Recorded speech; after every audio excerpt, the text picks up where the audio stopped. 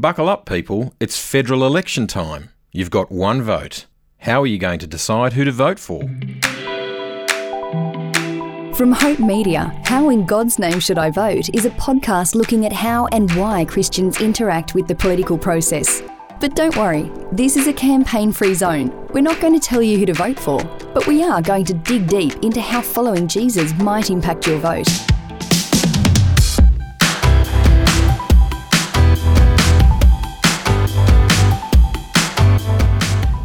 Why should I vote for the benefit of others?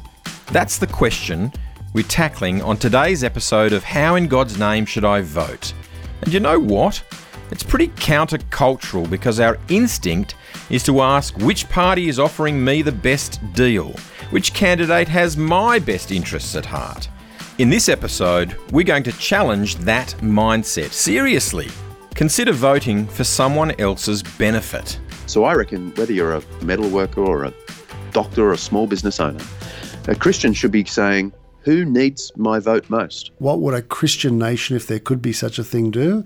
It would throw its arms open to those who are most needy. And clearly the absolutely poor whose lives depend on our aid, whose lives are lost when our aid gets cut, don't vote in this election. We would always say that caring for the poor isn't a left issue or a right issue, it's a moral issue. The kingdom is already here and yet not yet at the same time. It's here and not yet. So we choose for the kingdom and for Jesus and for what God says. That's coming up in this third episode of How in God's Name Should I Vote?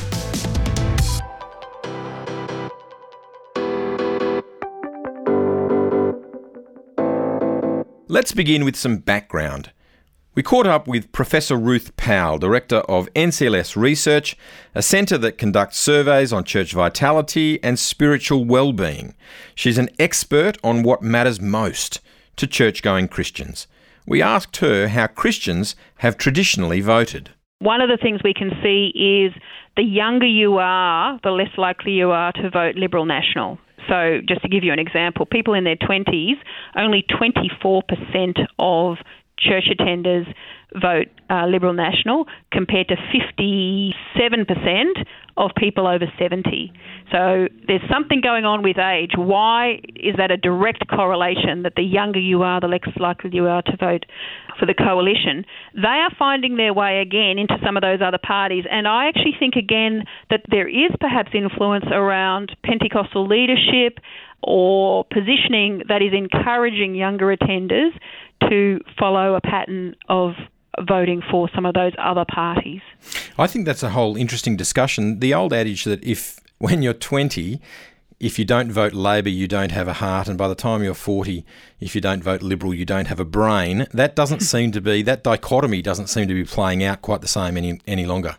No, again, we've seen, in terms of the impact of age on those who vote Labor, it's very stable. Every age group has about the same proportion, roughly, who vote Labor. And you see over time about the same proportion of attenders vote Labor. So it's a very stable group, that one, which is interesting in itself.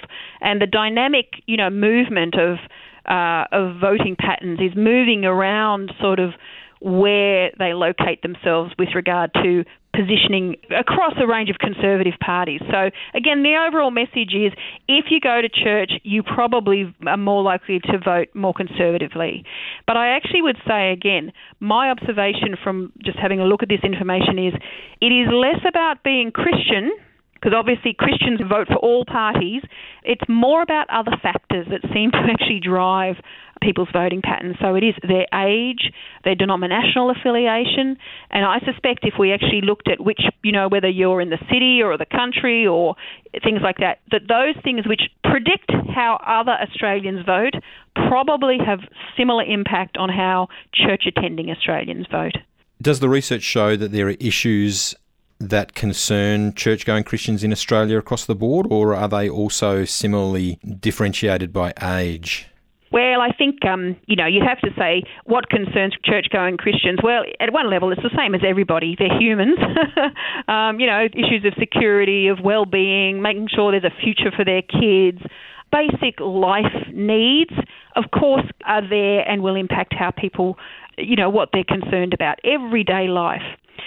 If you're thinking public policy issues, one of the things we know is that most church attenders would support advocacy. 80%, 8 in 10, say Christians should work to change the structures of society to create a more just society. Now that sounds fantastic, but then you say, what issues do you care about? How should this advocacy happen? And you suddenly see this incredible diversity across the churches. Here's another example. 83% say there's a moral obligation for Christians to be active about environmental issues. But when you look at your behaviours, what do you actually do? What does your church do? How often do you talk about it? It's not as strong as that attitude. Or here's another one. 62% say churches should do more to promote reconciliation with First Peoples. And then you go, so what have you actually done? And you get about the same, 6 in 10 going, well, I haven't actually done anything. So there's this gap between what church attenders say should be happening and what they believe they should be concerned about and what they're actually doing personally. So that's a bit of a challenge, that gap. Now, on a more positive note, we've got about 3/4 of church attenders who say Australian society is improved by immigrants coming in, that they add to Australian society. And what we can see also is this really big increase in churches offering migrant ministry and intentionally engaging new arrivals. 44% of churches say we've done something to provide support for recent arrivals in the last 12 months. So I think that's probably a better story in terms of saying we believe that welcome to the stranger, welcome to the newcomer to our lands is important, and churches are actually getting on board with doing things as well. It's kind of depressing to see the difference between our aspiration and our action. I wonder if it's the same when we get to the ballot box. Does your public rhetoric affect your personal vote? Maybe it's currently an unconsidered question. And then there's Jesus. I wonder if WWJV bracelets will ever take off. John Dixon, founding director of the Centre for Public Christianity, reckons Jesus was pretty upfront about this. Obviously, Jesus was concerned about those in need. A huge part of his teaching is about loving our neighbour, doing good to those who hate us, caring for the poor, being merciful to those who are in need. These sorts of things are the outlook of the Christian in the world. And when you think politically, it seems to me the fundamental way of voting Christianly is a vote for other people. Unlike much of the political rhetoric and political expectation, Christians don't vote for my interest group. We vote for the good of the other. We use this precious gift of the democratic vote to help other people. So what that means is I don't think a Christian, say, small business owner should first be thinking about what vote will be best for small business. Or the metal worker who's a Christian, I don't think they should be first thinking what's best for the metal workers or for the trade unions more generally. I know that's how we're always told to think, and that's how the political rhetoric comes across. It appeals to that vote for your own cohort mentality. But we're called to put others first, to honour one another above ourselves, to consider others better than ourselves. So I reckon whether you're a metal worker or a doctor or a small business owner, a Christian should be saying, who needs my vote most? Just let that sink in for a sec. Who needs my vote the most? It could reframe the idea of democracy from I get my say to I get to give voice to the voiceless. It's democracy as justice enabler, and that's a mind blow. Author and missiologist Mike Frost reckons looking to our history might help us determine a way forward. I think that we ought to be thinking as a nation about what's best for the poor, the marginalised, the immigrant, the refugee, what's best for Indigenous Australians, what's best for the poorest in the world. I mean, I think that we should take seriously our extraordinary blessing that's come to European immigrants in this country, to Australian society. We are extraordinarily blessed, extraordinarily wealthy. I know people listening to this will say, I don't feel very wealthy. And in saying that, I'm not saying every single person is. And I understand there's great inequity. But I think as Christians, if we're saying Christian values have helped shape this country, as lots of people are want to do, well then, great. What would a Christian nation, if there could be such a thing, do?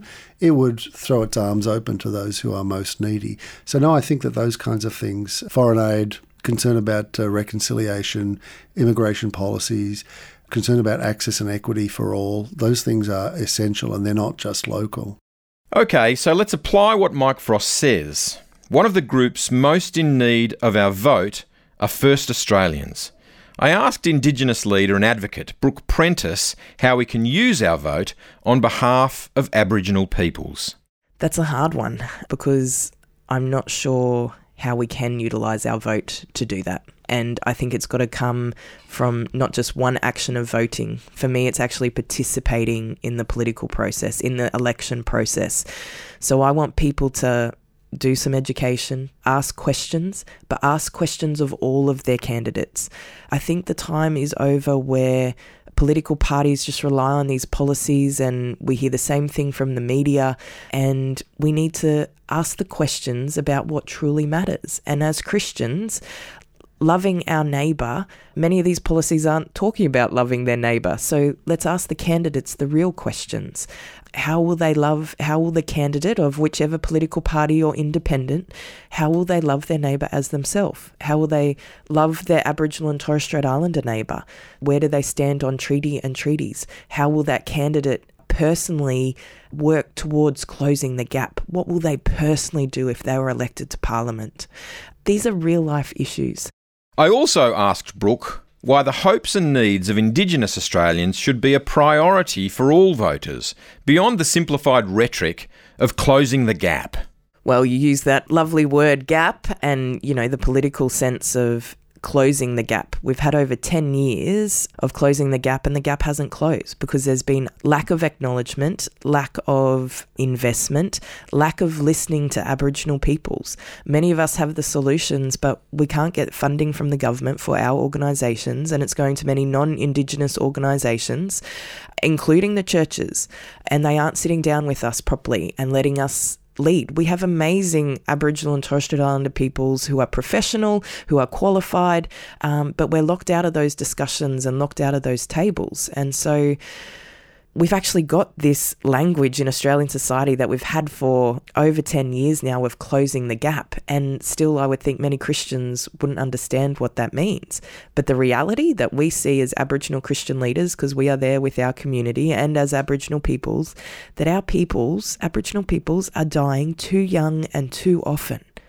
And as Christians, where we should be people of healing and hope, and we've got that message to share.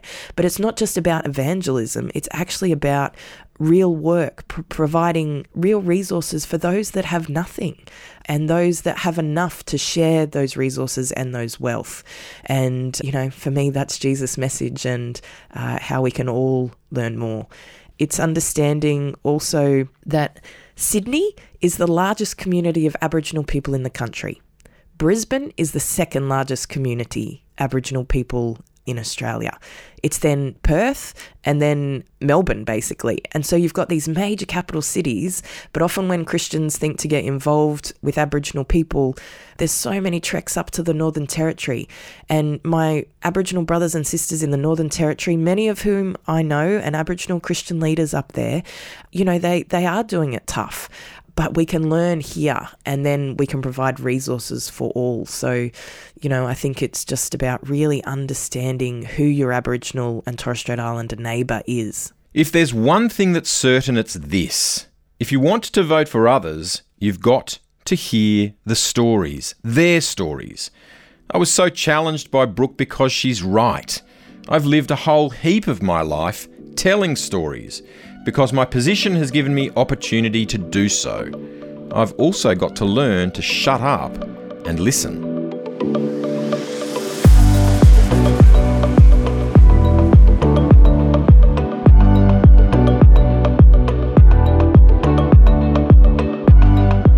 As a copper, Andrew Scipione saw the extremes of human behaviour, and his reflection is that domestic violence is one of the biggest issues we face as a nation. When he concluded his role as New South Wales Police Commissioner, Andrew Scipione took on the role of chairman of Georges River Life Care, a charity that helps people fleeing domestic violence situations. Katrina Rowe asked him why domestic and family violence is a cause so close to his heart. Yes, Katrina, look, you're right. I saw the very worst that people can do to each other and the very best that people can do for each other. But this particularly was a crime, and domestic violence is a crime. Let's make no mistake about that. This was a crime that can affect everyone. It doesn't matter where you're from, what your postcode is, what you earn, what your status in society is. The reality is domestic violence is the single biggest underreported crime that we have. And in reality, it's probably one of the crimes that takes its toll the most. When we lose one woman per week murdered to domestic violence, we know we've got a problem. Yeah. What kind of impact does domestic violence have on families and individuals? Well, look, incredibly impacting. You know, the reality is it's not just the victim, the terrible impact in a physical sense. It's the family, it's the children, it's the loved ones, it's the neighbours, it's the offender. You know, if the offender is arrested, they go before a court, they'll go to jail if it's serious enough. And then it goes on from there. It's the problems that are associated with it, the children later on developing their own problems. And, you know, unfortunately for some children, they see this as the way that they should behave generations later when they marry. So this has not just an immediate impact, it has a long-term impact, and it's something that really is best described as a scourge. Yeah. What's the link, too, between domestic violence and homelessness? Is domestic violence a big cause of homelessness? Katrina, if I was to tell you that domestic violence is the single biggest reason why women and children sleep rough, that is, they have no home, they're homeless, and I'm not talking about necessarily going and sleeping just in the neighbour's house. These are women and children predominantly, not always, but predominantly, that are living in parks, on park benches, in cars. You know, can you imagine being a mum? You're a mum, having to get the kids ready, having to give them some breakfast, get them dressed, get them to school, just to get their day started, and doing it all from a car because you can't go home? Katrina, we're better than that. We're Australians. We're better than that. The reality of homelessness as a result of family and domestic violence crosses every boundary: education, economic and national. And it's part of the complexity of global poverty. Jo Knight is a National Advocacy Coordinator for TEAR Australia, an international organisation working in this area. Look, we would always say that caring for the poor isn't a left issue or a right issue, it's a moral issue. And we're in a position to actually do something. We're a blessed country. We can do more. So that's why I would encourage our nation's leaders to use resources in a way that actually will build that more just and compassionate world. All people are made in the image of God. And yeah, as you said, the Bible calls us to love our neighbour as ourselves and work to overcome injustice. So I wouldn't say that we should be voting for the benefit for others or ourselves and trying to have some sort of hierarchy there, but that we're called to love our neighbours ourselves, and that leads to this bigger, broader, global sense of what it means to be a neighbour and our neighbourly responsibility. You know, if we look around our homes, you can just see evidence of your global neighbourhood. Look at, TV, where was that made? Or as you go about preparing breakfast or a meal, the food and the food systems and the people that sit behind those systems. We are in such an interconnected, complex world. We just need to turn on our radio or our news to even hear the stories of people living around the world. So we need to have this bigger, broader sense of global neighbourliness, and that needs to come through to how we vote and use those opportunities that we have in a democracy like Australia. Unless you've been living under a rock, you'll be deeply aware that war, persecution and poverty all relate to global refugee movements. John Dixon was recently in one of the real refugee hotspots and reflected with Liam Denny about the ongoing, unfolding crisis. So I went to Jordan to visit refugee camps on the border of Jordan and Syria. And then I went to Lebanon and the same border camps for Syrian refugees, and also looking at urban services to help refugees out of poverty, to help them back into work, to help kids back into school and so on. Trauma counselling, which of course a lot of Syrians need. And it was very confronting in a number of ways. Obviously, to see these people face to face puts an emotional power to what I'd already rationally worked out was an important issue. I mean, there are like 3 million refugees on these borders, and they are in a desperate situation, and they want to go back to Syria, but conditions are not going to allow that for quite some time. They don't want to come to Australia, so they're stuck. They're in border camps, or they're in tiny flats, living as a family in one room. I spent some time in one room, the one room this family has in Beirut. All 9 of them live in one room. That's the size of my home office that I'm talking to you from right now, is the size of the room these 9 people lived in. So it was like an emotional jolt for a rational thing I'd already known. I guess we back here at home see these images quite a bit on our television screens, but what can't we pick up as we look at those pictures from what it's actually like there on the ground? What's the one thing that you've taken back with you, a new perspective that you have?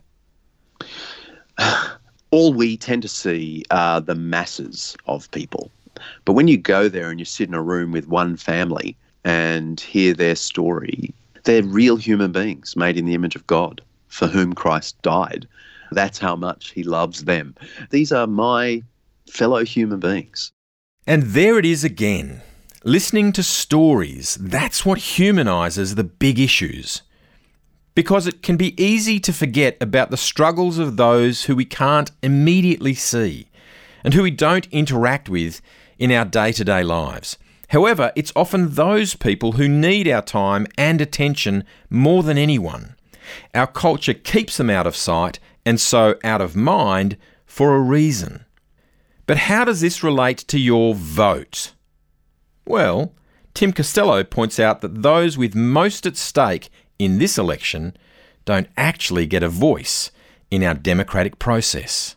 Clearly, the absolutely poor whose lives depend on our aid, whose lives are lost when our aid gets cut, don't vote in this election and therefore don't count, and they've been cut again, not to mention, of course, New Start recipients who didn't get an increase. So I still think the question of how did we become this mean? Is this really us? Who are we as an open, optimistic, generous people is still a threshold question in this election. Is there genuinely a mean-spirited core here that is part of a side of Australian values that we've perhaps not seen quite so publicly before? Look, I do link this to what I described as the toxic, paralysing debate about refugees. I think aid has got sort of mixed up with a turning inwards, a fear of the other. My faith challenge for myself and for your listeners is, do I see the image of God in others who are not made in my image?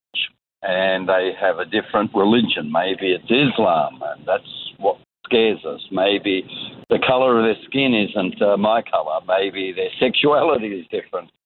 Do I see the image of God in people who are not made in my image?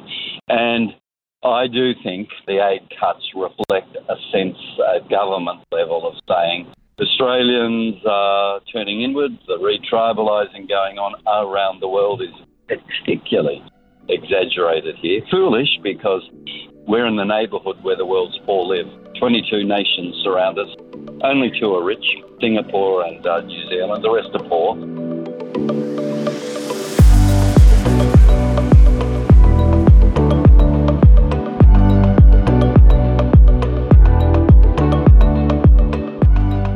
Rich and poor, haves and have-nots. It all seems to come back to finances. How much should we be willing to spend on others? Is there a rational economic reason to help those most in need?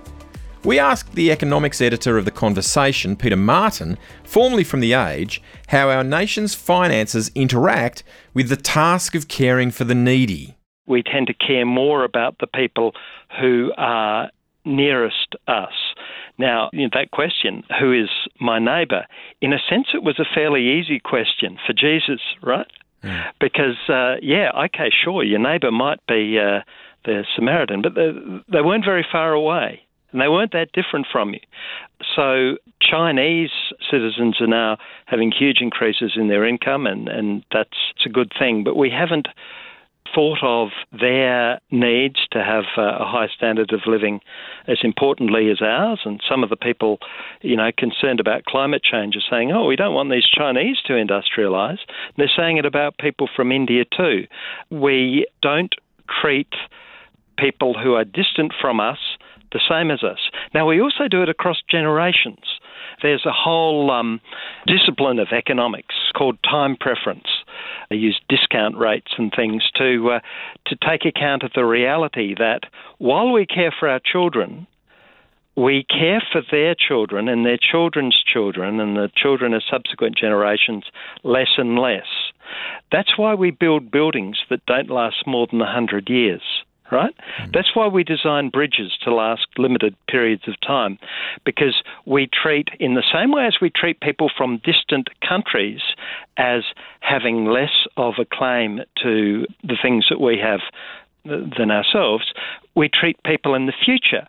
And this is used implicitly or not by the people who say that, global warming doesn't matter, we and our children will be dead by then.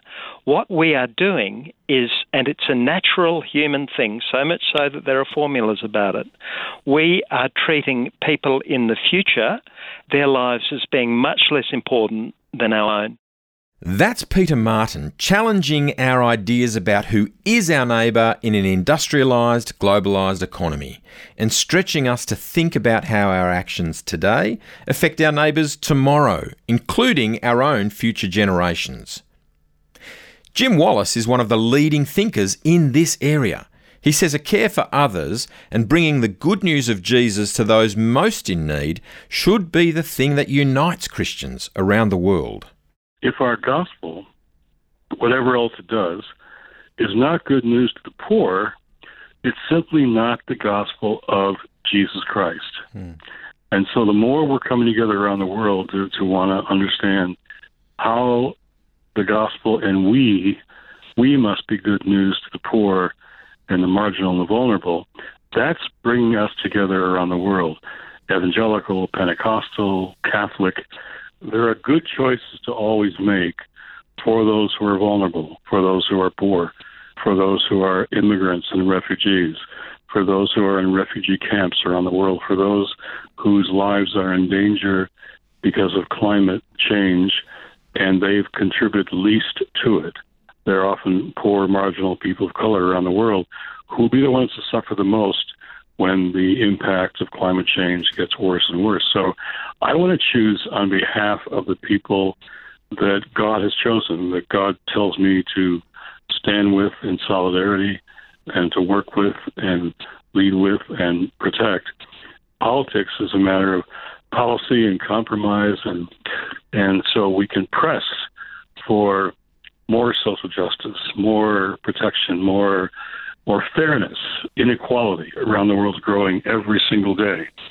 That's a biblical issue. When CEOs in my country make literally 500 times what their average workers make, that's a problem. Not just economically, it is going to upend the economy and our politics, but it's also theologically a problem. We don't believe that somebody's 500 times more worthwhile than somebody else in the same company. It was Christians who helped end the slave trade. But then we had to come back and do it again with civil rights and voting rights in this country. So we keep going. The kingdom is already here, and yet not yet at the same time. It's here and not yet.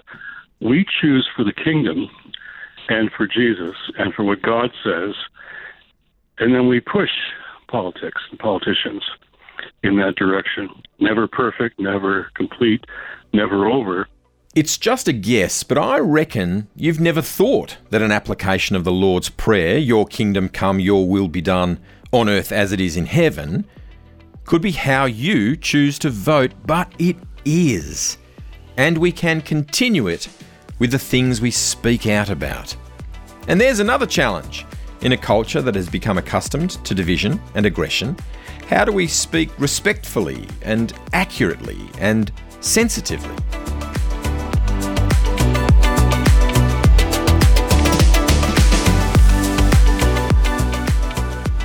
In our next episode, there's more trying to find the gotcha moment and playing the person rather than the policy and trying to get the grab. And people know the power of social media and the power of the mainstream media. Social researcher Mark McCrindle will help us think through political rhetoric. What things are being said and how are they being said? What is the impact of social media on the political debate and tone? When I hear a lot of commentators on their soapboxes today, I realise they're profoundly anti-democratic. They think the mob, the people, get it wrong. We'll hear again from John Anderson, Vicky Howarth and Barney Zwartz from the Centre for Public Christianity, alongside a host of others. And if you're enjoying How in God's Name Should I Vote, you might like to rate and review us on iTunes or wherever you get your podcast from. Thanks to our producers, Katrina Rowe and Liam Denny, and our online content manager, Andrew Morris. Production by Richard Hamwee.